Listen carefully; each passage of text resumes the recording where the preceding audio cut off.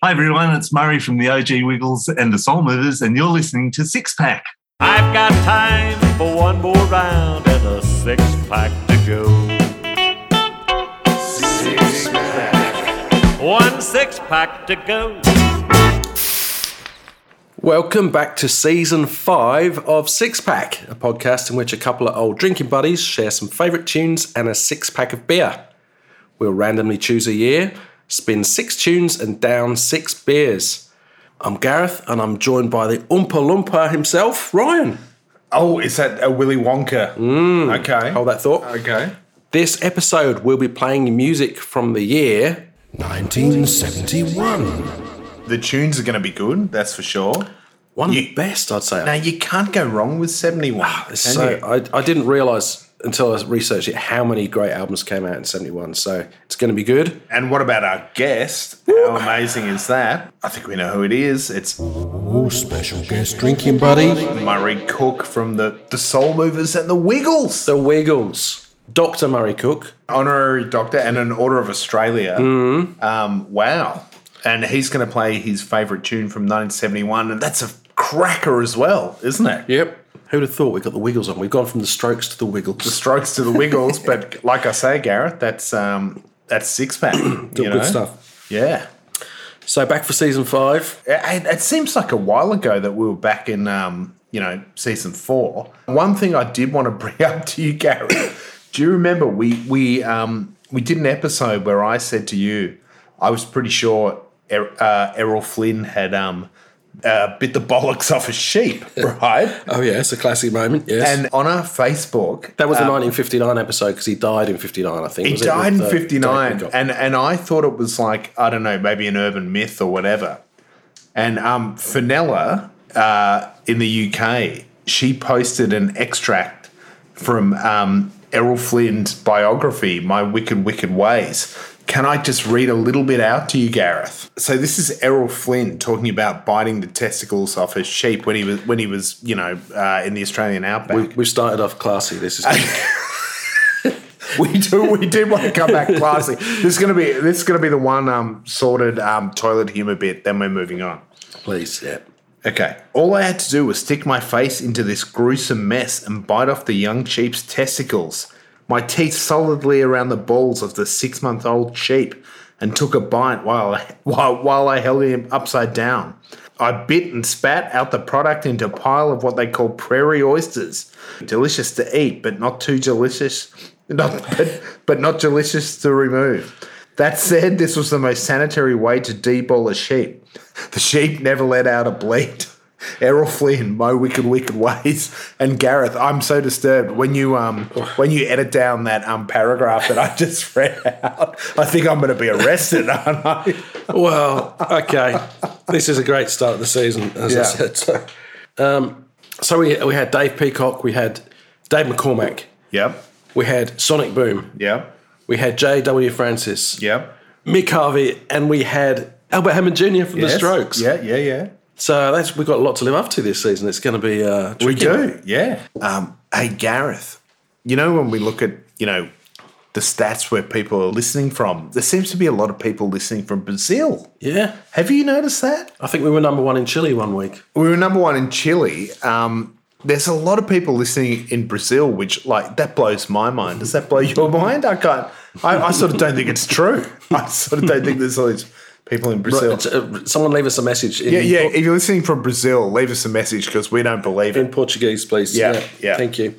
And we drank some amazing beers. And what we got this time round? Well, I think we're going old school. We're drinking Cooper's Green, right? A classic beer. Now, I remember in the 90s when Cooper's Green, it's from South Australia, it hit the pubs. So it's colloquially known as Cooper's Green. It's Cooper's Pale, yeah? It's Cooper's Pale Ale. Let me read you this. This beer is a deep golden colour and pours with a generous level of foam. To unlock its full flavour potential, make sure to roll before pouring. So if you get a long neck, you pour it on the side. It's got that cloudiness to it, yeah. Yeah.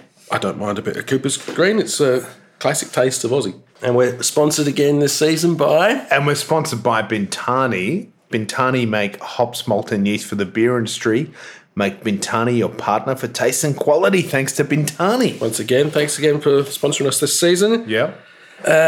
What was going on? Plenty going on music-wise. Yeah.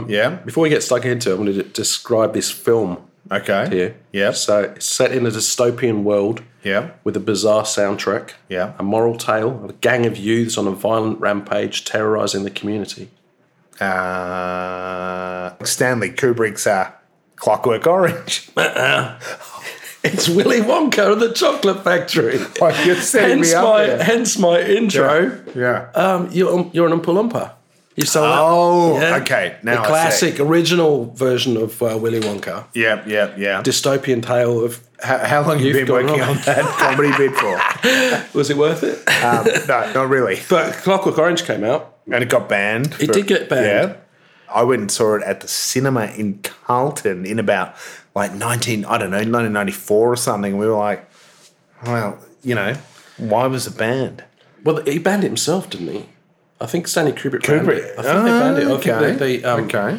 I think, don't quote me on that one, but did you ever go to the Scala cinema in London? King's Cross? Yeah. You're up at King's Cross. Yeah. That was famously had to close down because of the fines that they had to pay because they showed it Clockwork Orange. Right. It made them bankrupt. So that's In 71. Well, they showed it in the 90s. It was when it was so it was banned through to the 90s. And it's not that there's nothing that outrageous about it. I guess so. It was just that ultra violence kind of thing. And I think it was Kubrick himself who didn't want it to be shown. Yeah.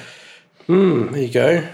So that sort of stuff was happening in 71. Yeah. But I guess we'll do some more facts after I play my first tune, shall we? You kick us off. Okay, so I'm going to start us with this band from Swansea. Ooh, okay. Welsh. Your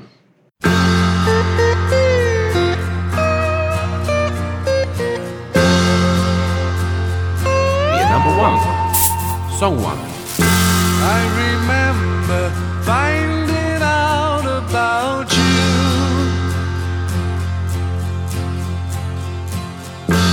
Every day my mind is all around you.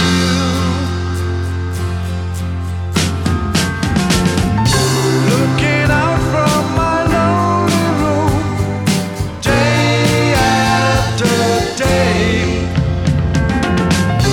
Bring it home, baby,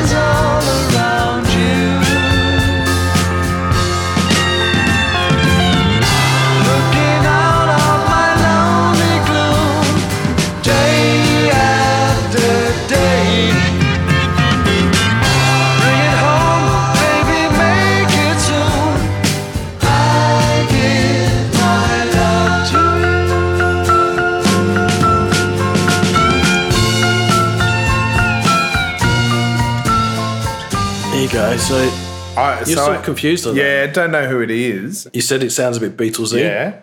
Yeah. Produced by George Harrison. Yeah, right. He's playing guitars on there. You can tell that's George Harrison guitars. There you go. So I was on the money on that discovered by Mal Evans of the roadie of signed to Apple Corp. Yeah. As Badfinger. Oh, okay. Yeah, Badfinger. Okay, I'm not super familiar. I know the name Badfinger. Maybe you didn't know they were Welsh. So. I think I knew they were on Apple Music. I wouldn't know them to hear them. You'd know Without You, which was covered by Nilsson. I can't live living is okay. Yeah. And Baby Blue, that's famous as well. Used in the last scene of Breaking Bad. Yeah, exactly. Baby Blue. Yeah, they were the next Beatles. They were signed. They were signed to Apple. First record was produced. Yeah. Actually, the first one was recorded by Mal Evans, the roadie, who discovered them. Yeah. Then McCartney got involved. Then Harrison got involved with this one. He was supposed to be and was that George Harrison playing that lead? Yes. He was supposed to do the whole of the album. Yeah. But then in 1971, George Harrison was involved with that concert for Bangladesh. Oh, yeah. Which was huge for him. So he organised that and played at that. Yep. Badfinger played at it as well. Okay. But he dropped the ball with producing their record and said, I've got no time for this anymore, and went on to do the concert for Bangladesh, which I actually watched the other night just rewatched that because I do my research, and it's actually quite good. Have you ever seen it? Gareth, my dad has got that triple album, concert for Bangladesh. Yeah. Bangladesh had just become independent and it was East Pakistan before then. Dylan played it. And George Harrison had left the Beatles and was going out there on his own. Yeah, so and the first of the sort of Live Aid style benefit concert. Yeah. And two of the band members of Badfinger committed suicide. So Pete Ham in 1975, they went in financial problems, like all those bands back then, got bad management deals, lost all his money, hung himself in 1975, and then another band member killed himself in 1983. So it's a sad tale of Badfinger. There you go. Yeah. Other things that were going on around about then. So in the UK, we had decimalisation for the first time. So in 1966, it was... Australia, 5 years after Australia. So a bit slow in uptake in that. Yeah. So that was happening in the UK. A few funny things were happening in Australia. Yeah. Have you heard of the Nullarbor nymph? Have you heard of that? I haven't, but I just... You know the Nullarbor? Yeah. When you say nymph, like... Well, you know, like the Loch Ness Monster, there was this... there was a sighting of... I thought it was like a barmaid in the Maybe. But there was apparently this wild woman who would live with the kangaroos. And she would be this naked woman that people would spot out on the Nullarbor, and it was the Nullarbor nymph. Right. But it turned out to be a hoax, of course. There you go. Some barmaid from the local town was actually the Nullarbor nymph. So that was happening in Australia. Few big media things happening. You've seen the film Wake in Fright. Gareth, I wanted to talk to you about that. Yeah. Right? For people who don't know Wake in Fright, you're a Brit who's come out here. I think every Brit who comes out here should watch that film. Yeah, because the storyline is a teacher. He's a teacher, comes out here to teach, and he gets fucked over by Aussie drunks in the outback. Well, in a small country town, isn't he? He ends up getting stuck there, and all goes horribly wrong. And everyone's a bit weird and a bit, a bit kooky. Would you say, Gareth, it's almost like the Australian version of Wicker Man or something like that? Yeah. If you watch that, they do a scene where they're all drinking and they've got shotguns and they go on a roo shoot. Yeah, right. Right, and at the end, it says that was actually a real roo shoot. Right. So maybe a little insight into Australia in the 70s. So if you think you're coming over here from the UK, watch that. And things haven't changed. Be careful. And that was even before the Aussie serial killers killed all the British backpackers. Well, it has that vibe to it. Interesting. Play us a tune. I'm going to play us a song, Gareth. And now this is a really interesting one. It's really in the spirit of 71. I picked this one because the lyrics are so... in a way, they're a little naive, which I think is it's very 71. And I wonder if you know who it is. Yeah, right. Have a listen to this. Beer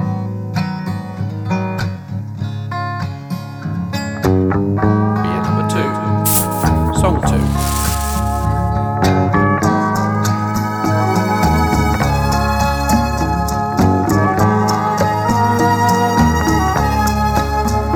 And I'll forget about the girl that said no.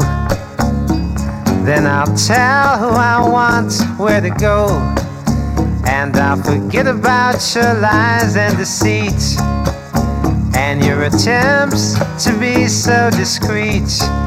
Maybe today, yeah, I'll slip away. And you can keep your symbols of success. Then I'll pursue my own happiness. And you can keep your clocks and routines.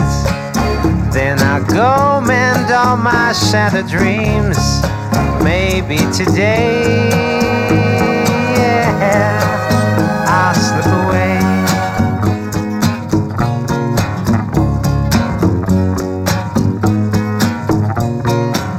Cause you've been down on me for too long. And for too long I just put you on. Now I'm tired of lying, and I'm sick of trying. Cause I'm losing who I really am. And I'm not choosing to be like them.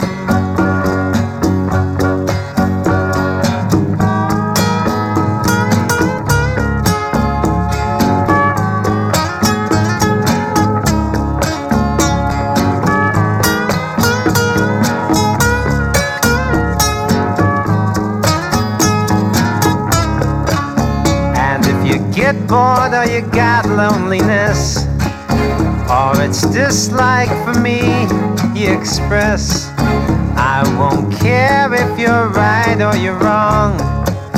I won't care, cause you see I'll be gone. Maybe today, yeah, I'll slip away. Maybe today, today, yeah, maybe today, yeah, girl, I'll slip away. I can see you're struggling with that one, Gareth. You don't know who that one is? Tell me who that is. I'll give you one more little clue. He came to prominence in 2012. Huh? He was forgotten about. Oh, and okay. then they made a movie called Searching for Sugar Man. Okay, all right. It's Rodriguez. Okay, right. Yeah, I don't really know him. I don't. Did you say? I haven't seen the film. I should watch it. You haven't seen that? No, I should watch it. That is an amazing documentary. Amazing. It's on my list. I haven't done it yet. Amazing. Oh, wow. Well, that's why you wouldn't know who it was, because okay. How do I put it without wrecking it for people? So that was an artist called Rodriguez. He was forgotten about in the late 60s. Watch the documentary Searching for Sugar Man. I'll leave it at that. Okay, I'll leave it at that. Intriguing. Yeah, all right, yeah. cool. Like, do you think when I said it was a little bit naive and stuff like that, you know? Only the same way that Donovan's naive. Yeah, or yes. something. You know, had that kind of similar flavour. Yeah, Gareth, 100%. 100%. Yeah. But 71 was a little bit weird because it felt a little bit post-hippie in a weird way. I think the hippies got angry. And protest was happening a bit more. Violence was coming through a bit more. Yeah. I think they'd stopped smoking hash and got into the Class A's and stuff. Yeah, It feels like a bit more of that vibe. Yeah. Particularly in America, I think, with the Vietnam protests were at their peak then. Yeah, right. Nixon started his war on drugs in 71 as well, which is Reagan. still fighting that one. No one's going to win that. Yeah, so that sort of post-hippie vibe going on. And people were starting to die of overdoses and things like that, weren't they? The previous year, you'd lost Hendrix and Janis Joplin. Yeah, okay. In 71, Jim Morrison died. Right, okay. In Paris. So he and he was fat and... so the Doors were still going then. Yeah. And then they continued afterwards, actually. Yeah. Let me play this. This is kind of an also-ran, just while we're talking about this stuff. Let me play this. Do you know who this is?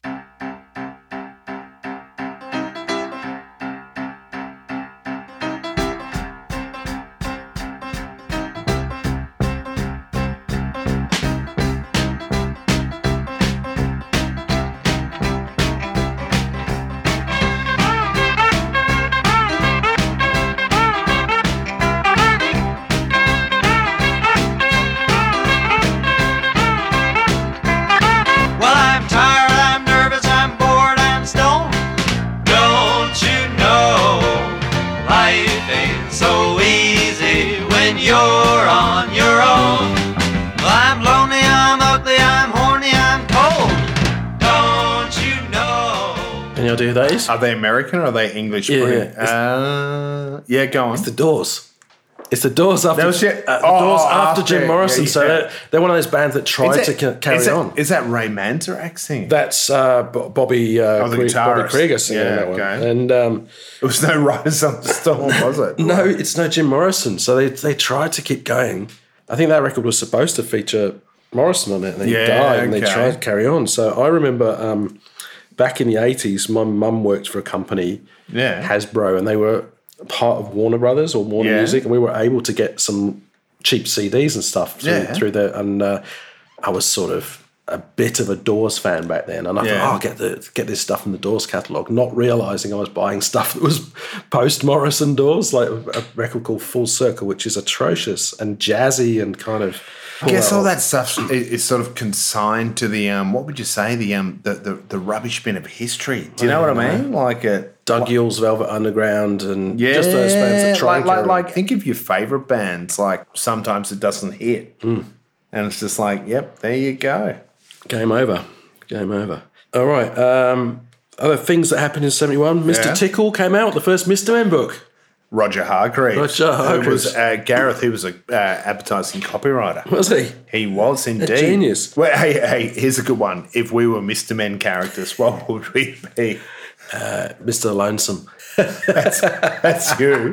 I'm Mr. Lonesome. Yeah, what am I? Mr. Beer? Mr. Beer, because they're Mr. Beer. Mr. Beer and Mr. Lonesome.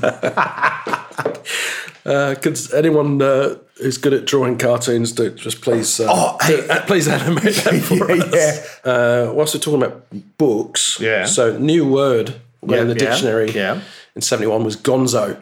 Oh yeah, like gonzo journalism. Yeah, because Fear and Loathing in Las Vegas came out. That was in 71. So that obviously that was a groundbreaking piece of literature. Yeah. And I guess Mr. Tickle's a bit of a gonzo book as well, really. And I guess it's not. Other new things that came out. The Two Ronnies was on TV for the first time. In 71? Yeah. I would have thought they were before then. But no, they were on TV before then, but not as the Two Ronnies. That was when they finally signed their deal of like going, okay, we finally made it. We're on the BBC. Yep, so that started. Yeah. Glastonbury started for the first time. Oh, okay. Reading Festival started for the first time. So all these big things were starting. It was really, things were changing. And massive year for music. And huge. The next tune I'm going to play. Yeah, this guy had actually been around for a few years. Okay. In various guises, actually. Yeah. Is it a solo artist or was he in a band? Or at this stage, this is a band. So it's, and you'll know him straight away. But I just thought it'd be rude not to play him, seeing as it's 71. Let's hear it, and then we'll cut to our chat with Murray from the Wiggles. Yay. Beer number 3. Song 3. I could have loved you, girl, like a planet. I could have changed your heart to a star. But it really doesn't matter at all. No, it really doesn't matter at all. Life's a guide.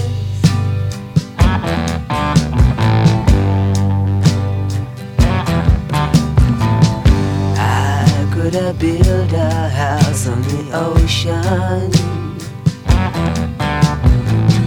I could have placed our love in the sky. But it all really doesn't matter at all. No, it all really doesn't matter at all. Life's a guide.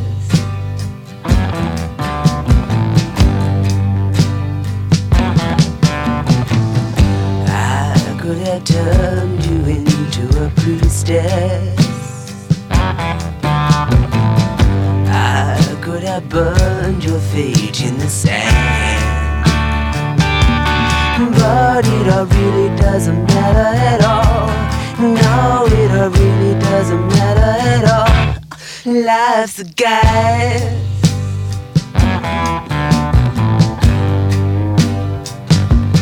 But it all really doesn't matter at all.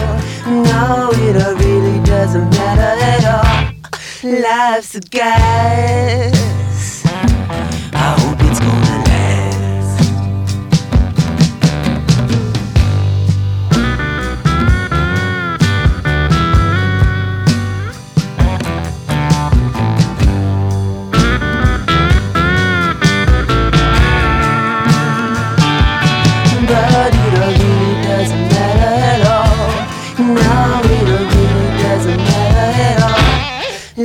Life's a guide.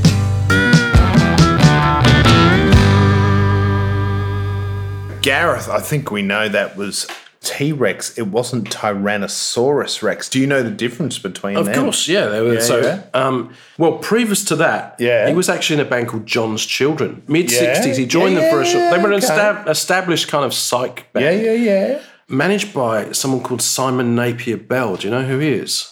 I know that. He's a massively famous manager. I know the name. He was managed Wham. Oh, is that how? Okay. So lots of big bands throughout the 80s. Yeah.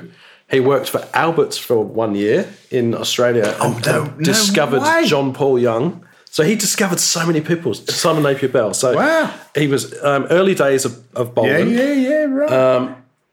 Bolan wasn't called Mark Bolan. What's his birth name? Steve Smith. No, Feld. Feld is his birth name. Mark Feld. But his first record, he was called Toby Tyler. He changed his name to Toby Tyler. It's not that catchy. No, and it was kind of bad covers that he was doing then. But and then he started doing this folky kind of thing, which is Tyrannosaurus Rex. And the first hit was Deborah. You know that song? Yeah. Which was just him and an acoustic guitar. Yeah, and John Peel was a massive supporter. of John him. Peel was around back then. He was really helpful in Bolan getting famous. Then this is T-Rex, and he became massive, as big as the Beatles. At the time, definitely. And Gareth, I was going to play a T-Rex song, but should we play just 30 seconds of the one I was going to play? Only if you get this question right. I've got a quiz question for you. Who was driving Mark Bolan's Rolls Royce the night he died? No, Gareth, we've talked about this. Gloria Jones. No. She was driving his Mini. Who was driving his Rolls Royce? Oh. Because he lent his Rolls Royce to a band that night. Yeah. Who was the band? If anyone gets this is golden bit of trivia. How about they can post it on our socials, because I certainly don't know who it is. Shall I say? It's Hawkwind.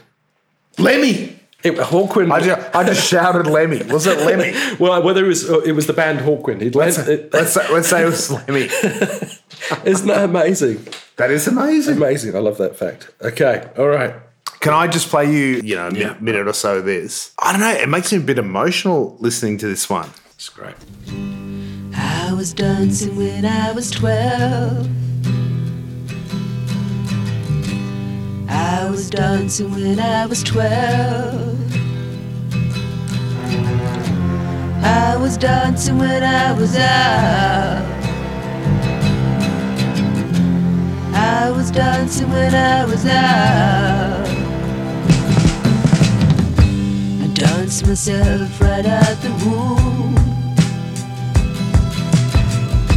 I danced myself right out the womb. Is it strange to dance? Yeah, so that's Cosmic Dancer. I played Life's a Gas, but we could have played any Bolan stuff, really. It's incredible stuff and a really important, part of glam rock and roll. Yeah, and you should check out on YouTube. They've got all the old Bolan TV show that he did. It's from 78, the year that he died, I think. So check it out. It's worth looking at. Now we're going to cut to our chat with Murray Cook from the Wiggles, he's going to play us his tune from 1971. It's a cracker. Yeah, let's do it. We should just point out the line was a little bit iffy because of the weather up in Sydney at the moment, but it kept dropping out a little bit. When we spoke to Murray, it was raining cats and dogs, so cutting out, but we still managed to get there. Yeah. Have a listen to this. Hello, Murray. Hey, Murray. How you going? Good. How are you? Good, thanks. Thanks so much for joining us. Yeah, no worries. Yeah. What happened then? Cut out? He's gone. There we go. You're back. Back again. Froze for a second. We thought you'd had enough of us already.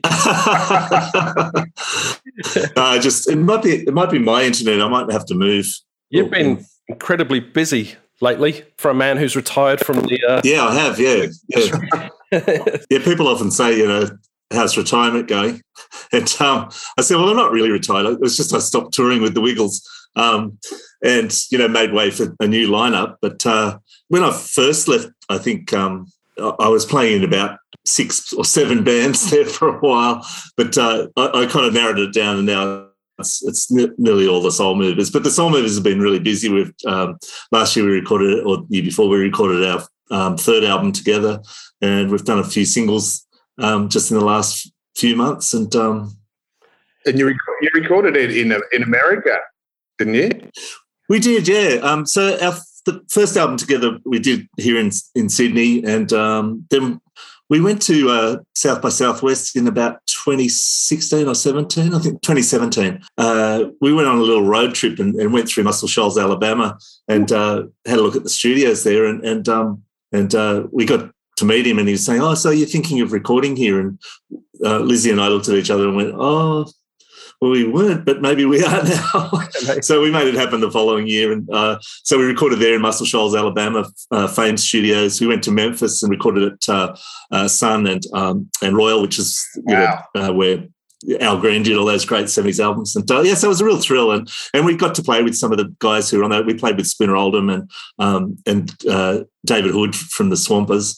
So, it was just a great trip. It was nerve-wracking, but because we recorded it in about a week. And I believe the on the new single, the drum kit that was used was Hal Blaines from the Wrecking Crew. Or Luke used to play Hal Blaines, I think, in Nashville. Yeah, right. Yeah. So Luke, our current drummer, he spent a lot of time in Nashville recording and performing over there. And he's great. He's a great addition and very funky. And your new song, well, it's called Superstar brackets Groupie, and I was like, what's that all about? Groupie, yeah. Well, and then I investigated. Tell us about that. Yeah, well, people probably know it. So, this is the new Soul Movers single, Superstar, and people probably know it from the Carpenters. They had a hit with it. And Sonic Youth did a wonderful version of it as well, which I can't. Yes, they did, and it was based pretty closely on it, but of course, putting a Sonic Youth spin on it.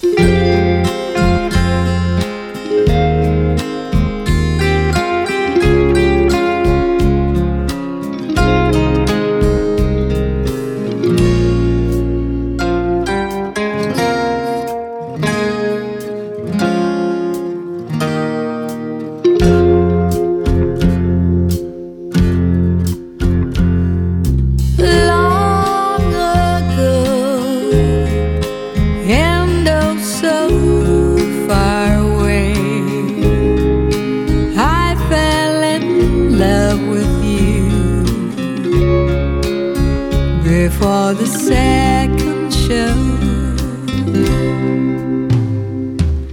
your guitar, it sounds so sweet and lean, but you're not really here. It's just the radio. Don't you remember you told me you love me, baby? Said you'd be coming back this way again, baby. Baby, baby, baby, baby, oh, baby. I love you, I really do.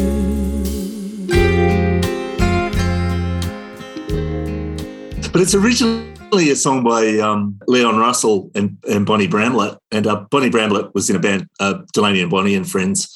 And they're an amazing group, never really got where they should. But people like Eric Clapton left Blind Faith to go on tour with them, and George Harrison toured with them. And so, they're pretty amazing. And of course, Leon Russell, the great performer and particularly great songwriter, wrote lots of amazing songs. And so I kind of was aware of that, and I was a big fan of his. And I do like the Carpenters version. I think it's a really beautiful rendition. But we kind of sort of made it our own a little bit. We took elements of various versions.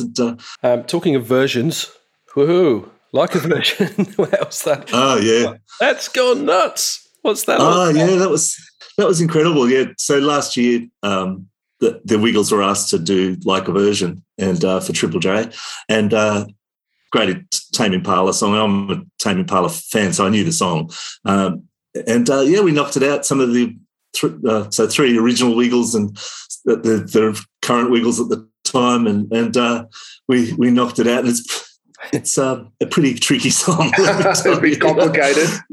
So it was a bit nerve-wracking, but it was great fun. And just the reaction was so good. And I think it was because of the times too, with COVID and all the lockdowns, people just wanted to have a bit of a laugh. And also, the Triple J audience is pretty much our audience from 20 years ago, the Wiggles audience from 20 years ago. Yeah, and they've grown up. They know Tame Impala. So it's kind of a really great fusion of those things. And then as it got closer to the end of the year, a few people were saying, "Oh, yeah, we reckon it'll do all right on the Hottest 100." And I kind of laughed at it a bit, but sure enough, we thought it'll probably get on the 100, but. Then the last week leading up to it, the media saying the Wiggles are favourites for the Hottest 100. And I'm thinking, wow, my world sort of turned upside down. It was a bit weird. Well, it feels like an elephant shaking his big red trunk for the hell of it. He knows that you're dreaming about being loved by him. Too bad your chances are slim.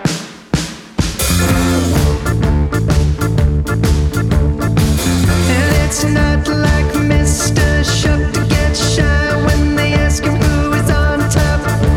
There must be something deep down in the middle down there. He's not too easily scared.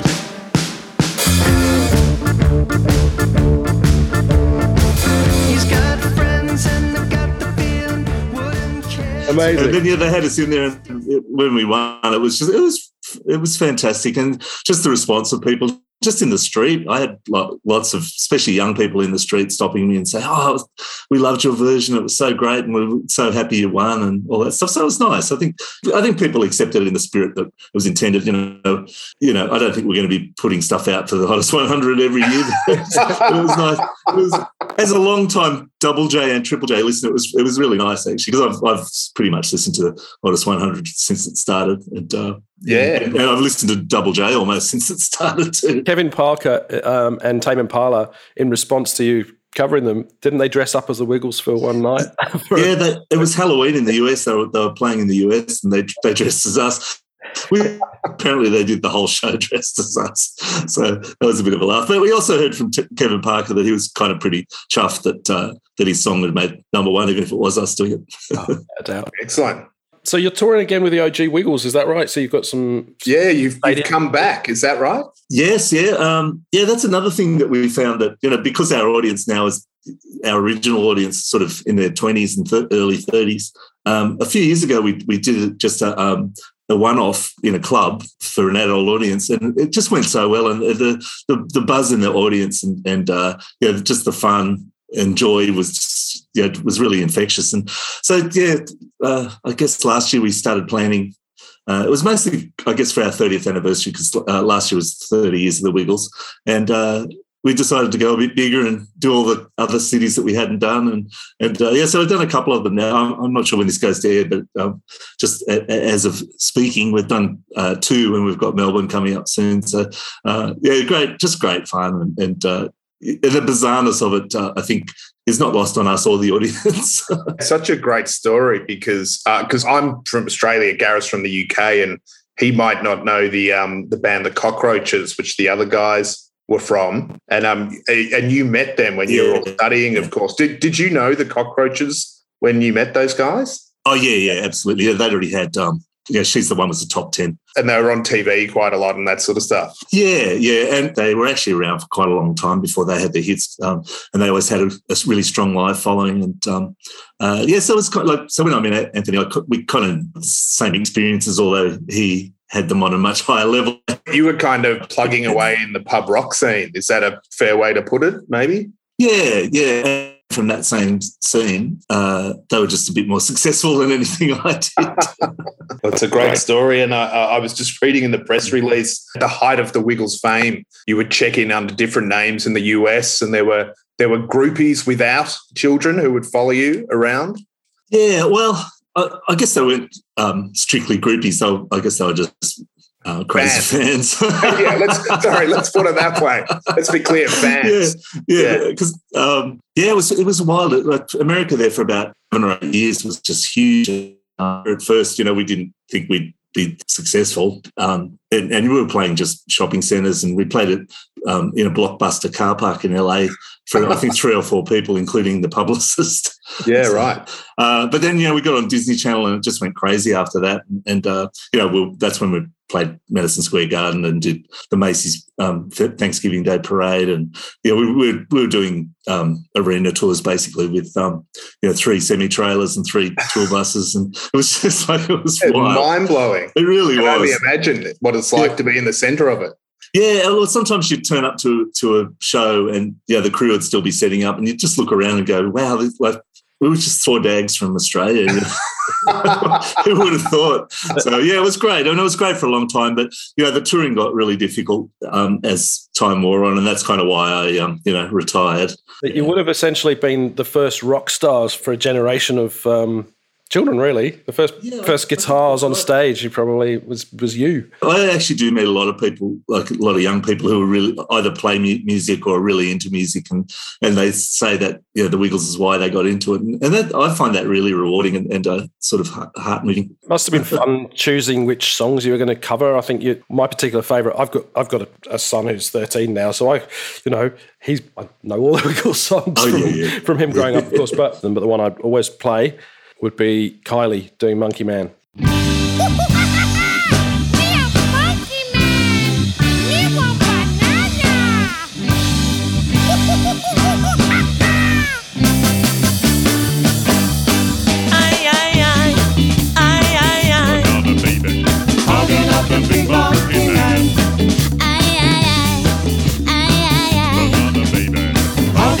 Big monkey man.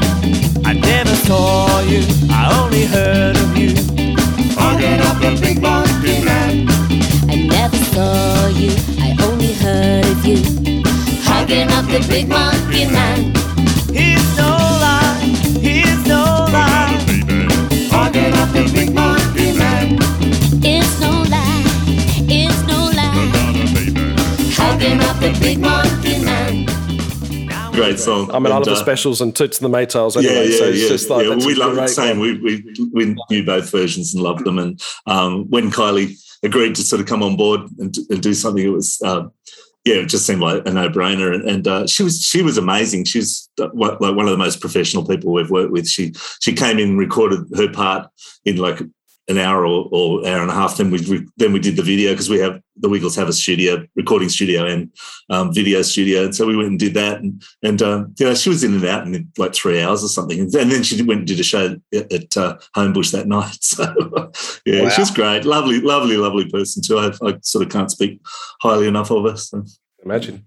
So let's come around and talk about this song that you've chosen. Yeah, well, I mean, it was quite hard because 1971 was actually an amazing year for music. I turned 11 in 1971, so that's really the age a lot of people really get into music. And I really love 60s music, but I think, when you look at a list of some of the albums that came out in 1971, it's pretty wild. Like the Stones had Sticky Fingers and Paul McCartney had Ram. Tapestry, Carole King, which is the biggest selling album by a woman of all time. Still, Imagine came out. All Things Must Pass was on the charts. Like My Sweet Lord was number 1. All those sort of things. So T-Rex. Oh, yeah, T-Rex. Nielsen, Without You. Bowie's Hunky Dory. I wasn't really aware of Bowie then, but looking back, and Led Zeppelin 4 was pretty amazing too. And of course, the Who, who'd been around since the early 60s, put out Who's Next, and that was their follow-up to Tommy, and they didn't know if they could even follow it up, and they came out with pretty much their best album.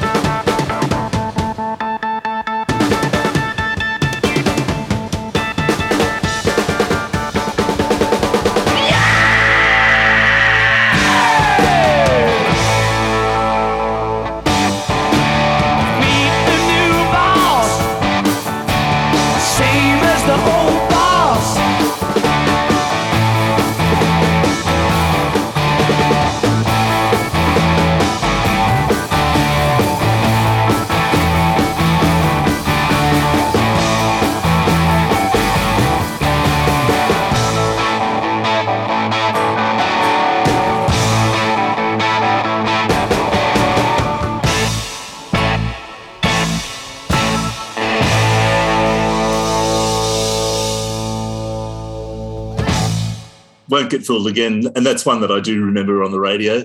There was a sort of a single version which was cut down a bit, but the version from Who's Next is just brilliant. And I've seen The Who a couple of times. Unfortunately, just Roger and Pete. I actually had tickets to see them in LA the weekend that John Entwistle died, and they cancelled 2 shows. Hotel room, wasn't it? Yeah, in Vegas. And my wife called me and she was saying, "Oh, did you hear about the bass player?" And I'm going, "What bass player?" And I said, "No, I didn't hear that." And she said, "He's dead." I was like, "Oh my God!"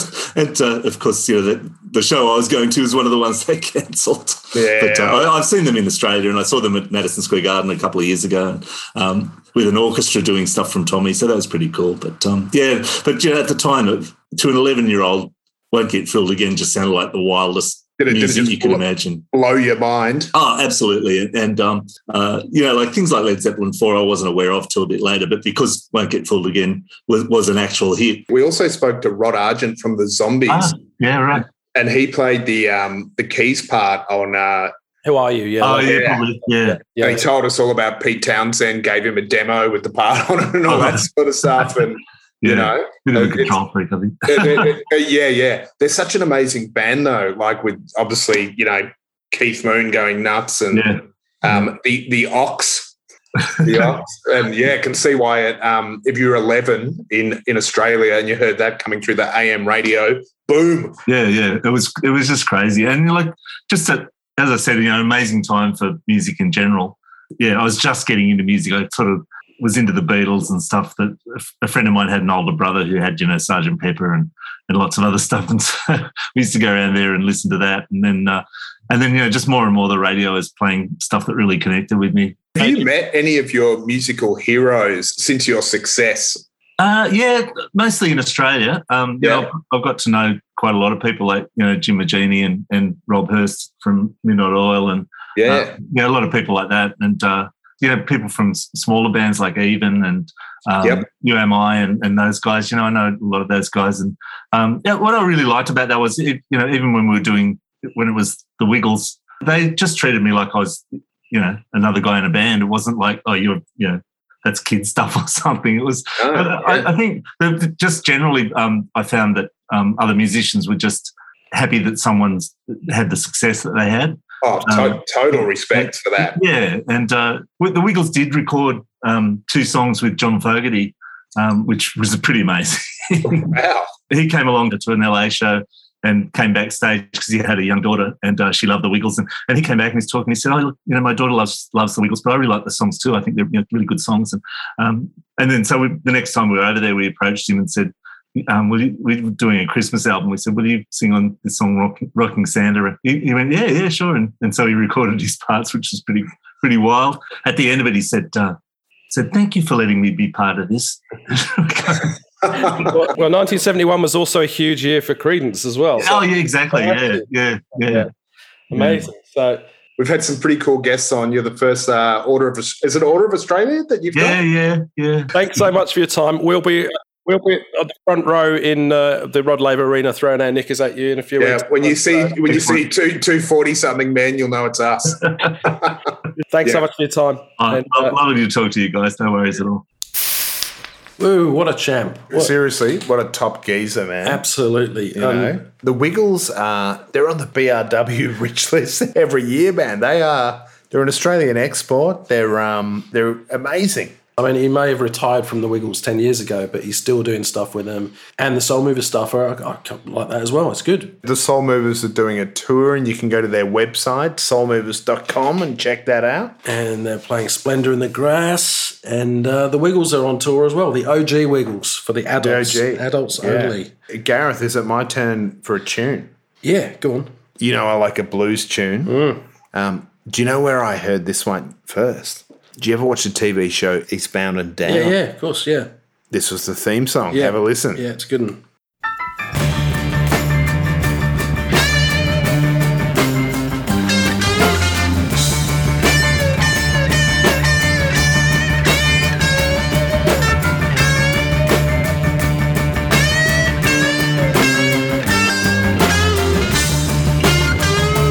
Number 4. Song 4. I want love.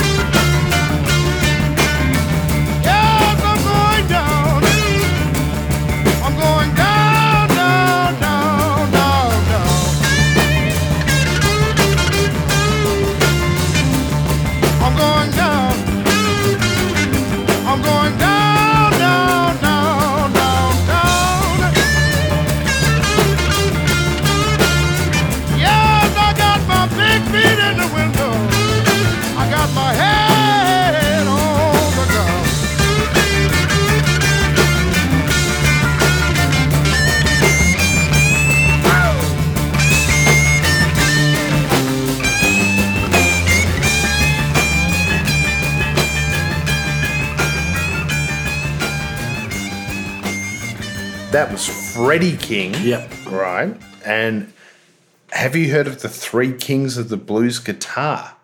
So B.B. King, yeah, Freddie King, yeah, and Albert King. Albert King, okay. It's all unrelated. Yeah. I thought that one was a good one, just to mix it up a little bit. Yeah, and it doesn't sound particularly like it was from 71, does it? No, but it's not 60s. Like, it's not 60s blues. It's sort of like... It has a bit more balls to it. Yeah. It's a bit more kind of... Yeah. I like it. Yeah, me too. All right, there were so many big records. We touched on a little bit when we chatted with Murray. Yeah. So, obviously, he played The Who. Yeah. Zeppelin were out. Bowie was out.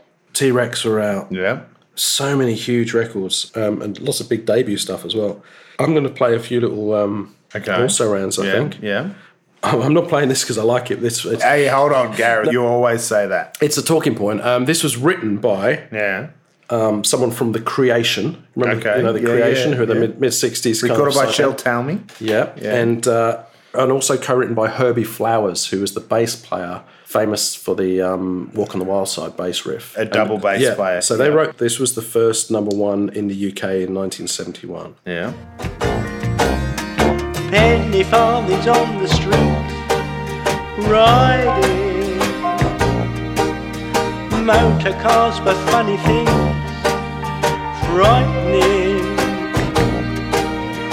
Bowling hoops and spinning tops, penny dreadfuls, lollipops, comic cuts, all different things.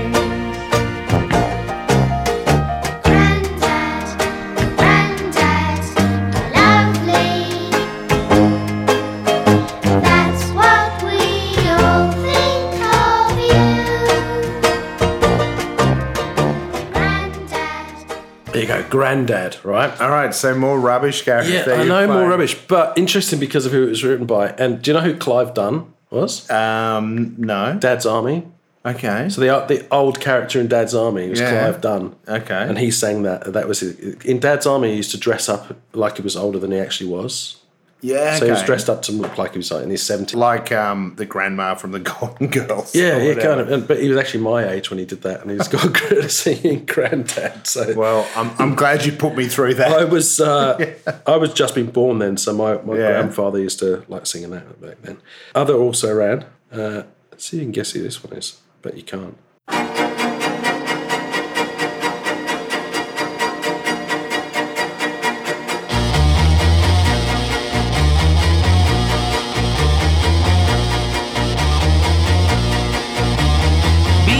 This place for just a short time, up from the country to have a good time in the city. Every job he takes he's used and abused by busmen who want him to lick their shoes in the city.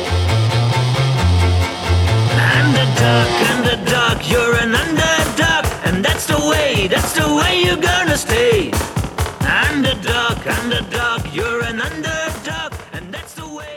You shaking your head on that one? I don't know that one. That's Giorgio Moroder. Oh, okay. In 71. Yeah, early days. That's not him singing. Yeah, it's him singing as well. So God, what a mistake to make it. That's so before he discovered his disco. But interesting production, I think. Yeah. So that's another also ran. Again, this is interesting because of the time. So you just played something from Eastbound and Down. This was the final scene from Mad Men. I'd like to build the world a home and furnish it with love. Grow apple trees and honey bees and snow white turtle doves. I'd like to teach the world to sing in perfect harmony. I'd like to. It's a Coca-Cola advert. Oh, yeah. I'd like to teach the world to sing on it, but it's Coca-Cola. And they're all on the hillside singing that song. Yeah, and the last arc of the Mad Men scene was Don Draper wrote that ad. Even though it was a terrible ad. It was amazing. Oh, was it? Oh, it was amazing. That was a genius. It was a genius movie. Okay. Yeah. Okay. In my opinion, anyway. Yeah. But so that's my also rounds. But I guess I've got to play my final one now. Yeah. So I realised. Well, I didn't realise until I put all three together. There's a theme here that none of the artists that I played made it into their 30s. So here's another one who died too young. Oh, okay, let's listen.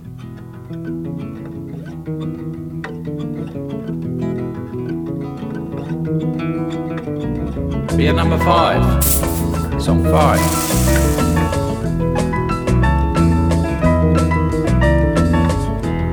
I could have been a sailor, could have been a cook, a real life lover, could have been a book. I could have been a signpost, could have been a clock, as simple as a kettle, steady as a rock. I could be here and now. I would be, I should be, but how? I could have been, but one of these things first. I could have been,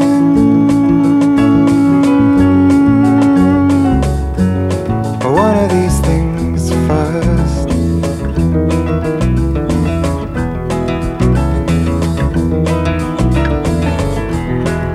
I could have been your pillar, could have been your door. I could have stayed beside you, could have stayed for more. I could have been your statue, could have been your friend. A whole long lifetime could have been the end. I could be oh so true. I would be, I should be, through and through. I could have been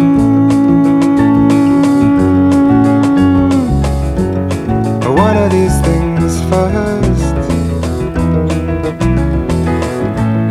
I could have been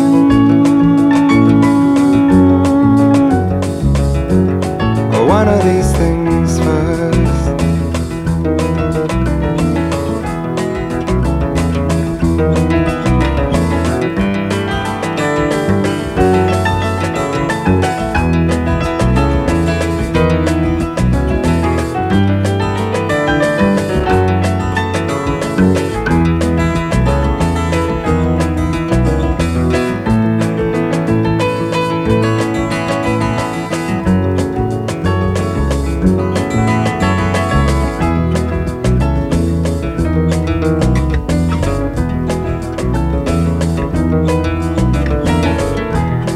Could have been a whistle, could have been a flute, a real life giver, could have been a boot.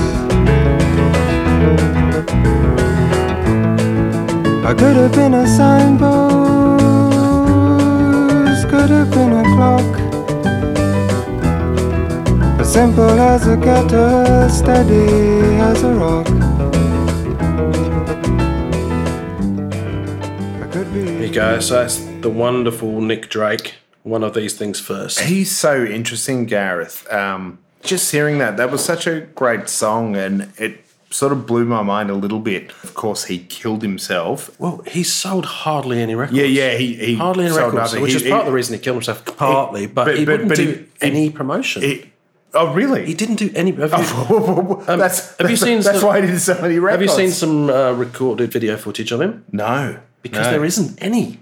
There's none. Right. It's incredible. There's no. Why didn't he do any promotion? He was very shy of that stuff. He didn't want to do anything. That's a bit like us. We don't want to promote the podcast. and then he'd complain why he wasn't selling any records. Yeah. And then he topped himself, which is so tragic. The way I think of it, like, that's a great song, right? And people in 100, 200 years, they might look back and go, like you might look back with classical music or I think so. I mean, because it didn't really get noticed until a bunch of his records got put together as a compilation later on in the 70s, begrudgingly by Ireland, I think, and then it got noticed by musicians always citing Nick Drake as being a massive influence. And I think it's just amazing. Like it is. I don't know. How old was he when he topped 26. So he's not quite in the 27 club. He's 26. Pete Ham from Badfinger was 27 when he died. Yeah. And Boland was 29 when he died, I think. If only they had known they could just get old and fat and drink booze and do a podcast. Yeah. They did. They didn't have them back then, did they? Yeah. Can you imagine? Would you listen to Nick Drake's podcast? Hey, not Nick Drake's, but Mark Boland's. I would have been. Yeah. That's wonderful. I think that stuff. So no, great tune. And from the album Brighter Later. So it's a great one. Gareth, I've got an also ran. Now Murray played Won't Get Fooled Again, right? And I'm a former bass player, right? And if you jump on YouTube and you go Isolated Bass, Won't Get Fooled Again by John Entwistle, have a listen to this. This is fucking amazing.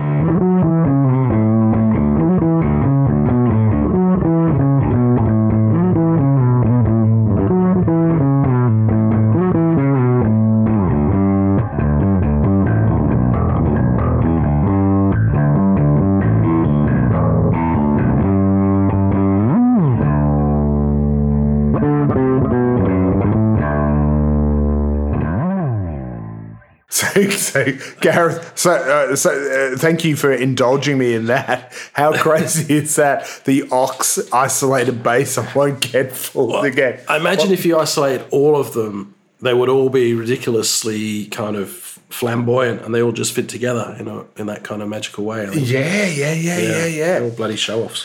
Now, have I got my last song? You do. You're not going to play Stairway to Heaven? Was that 71? That was the first time. Imagine before then what would people have been playing in guitar shops? In the guitar shops. Before 71. And you haven't mentioned that the two huge TV shows started in Australia in 71. 71? The biggest, come on. Number 96? Hey, It's Saturday. Oh, God, okay. Yeah. And Young Talent Time. Oh, yeah, right. Okay. There you go. So you're going to finish up with the final tune, yeah? Now, Gareth, I've kept this one in the arsenal because I thought you were going to play this one. Shall I just play it and we'll come back and talk about it? Clear number 6. Song 6. I never thought I'd miss you half as much as I do.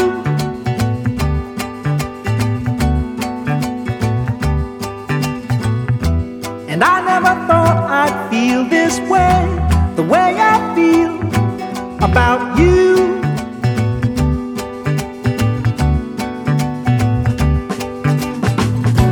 As soon as I wake up, any night, any day, I know that it's you I need to take the blues away.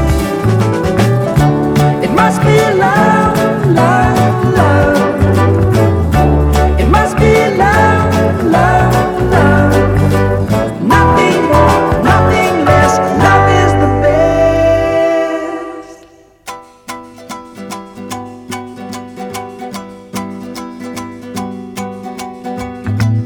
How can it be that we can say so much without words?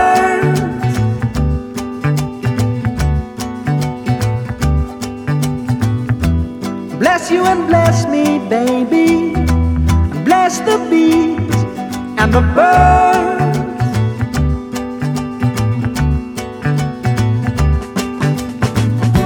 I've got to be near you every night, every day. I couldn't be happy, baby, any other way. It must be love, love, love. It must be love, love, love. Nothing more, nothing less.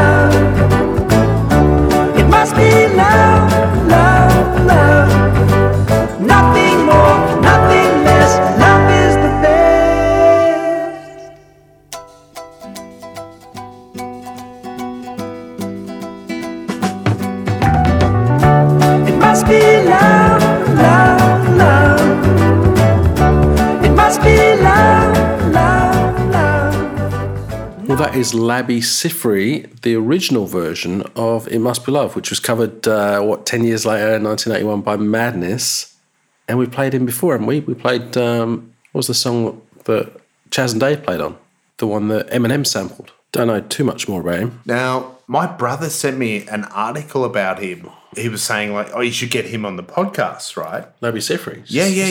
I didn't realise And you wouldn't believe this. He's got 2 husbands. Have you heard this? What? Hang on. I kid you not. Listen to this, man. Not Chaz and Dave. No.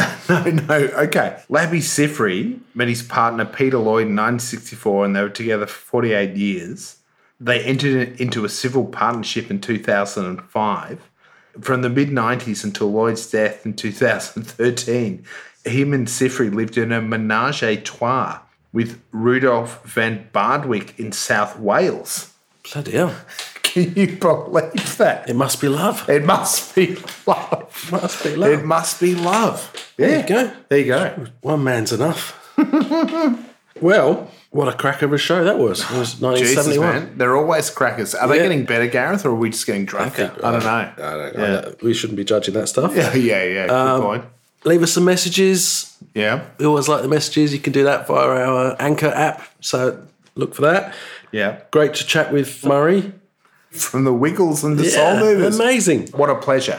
And we've got another guest next week. She's an old friend of mine, Elsie. We made a record together. Yeah. Let's figure out what year we're going to be doing next week. Go to the random year generator. 1954. 50s and early 50s. I love that stuff. Yeah, me too. Be easy for me and for you as well. Well, it's just a chance for me to sort of dig around and find stuff that I've never heard before, to be honest. Usually that stuff is. So tune in next week to see what we're going to play and see what our guest is going to play. Yeah. And thanks again. I'm doing the wiggly hands that Murray does. You can't see that on the podcast. They can't see that on the podcast. Let's drive off in our big red car. See you next week. See you next time. Bye. I've got time for one more round and a 6-pack to go. 6-pack. 1 6-pack to go.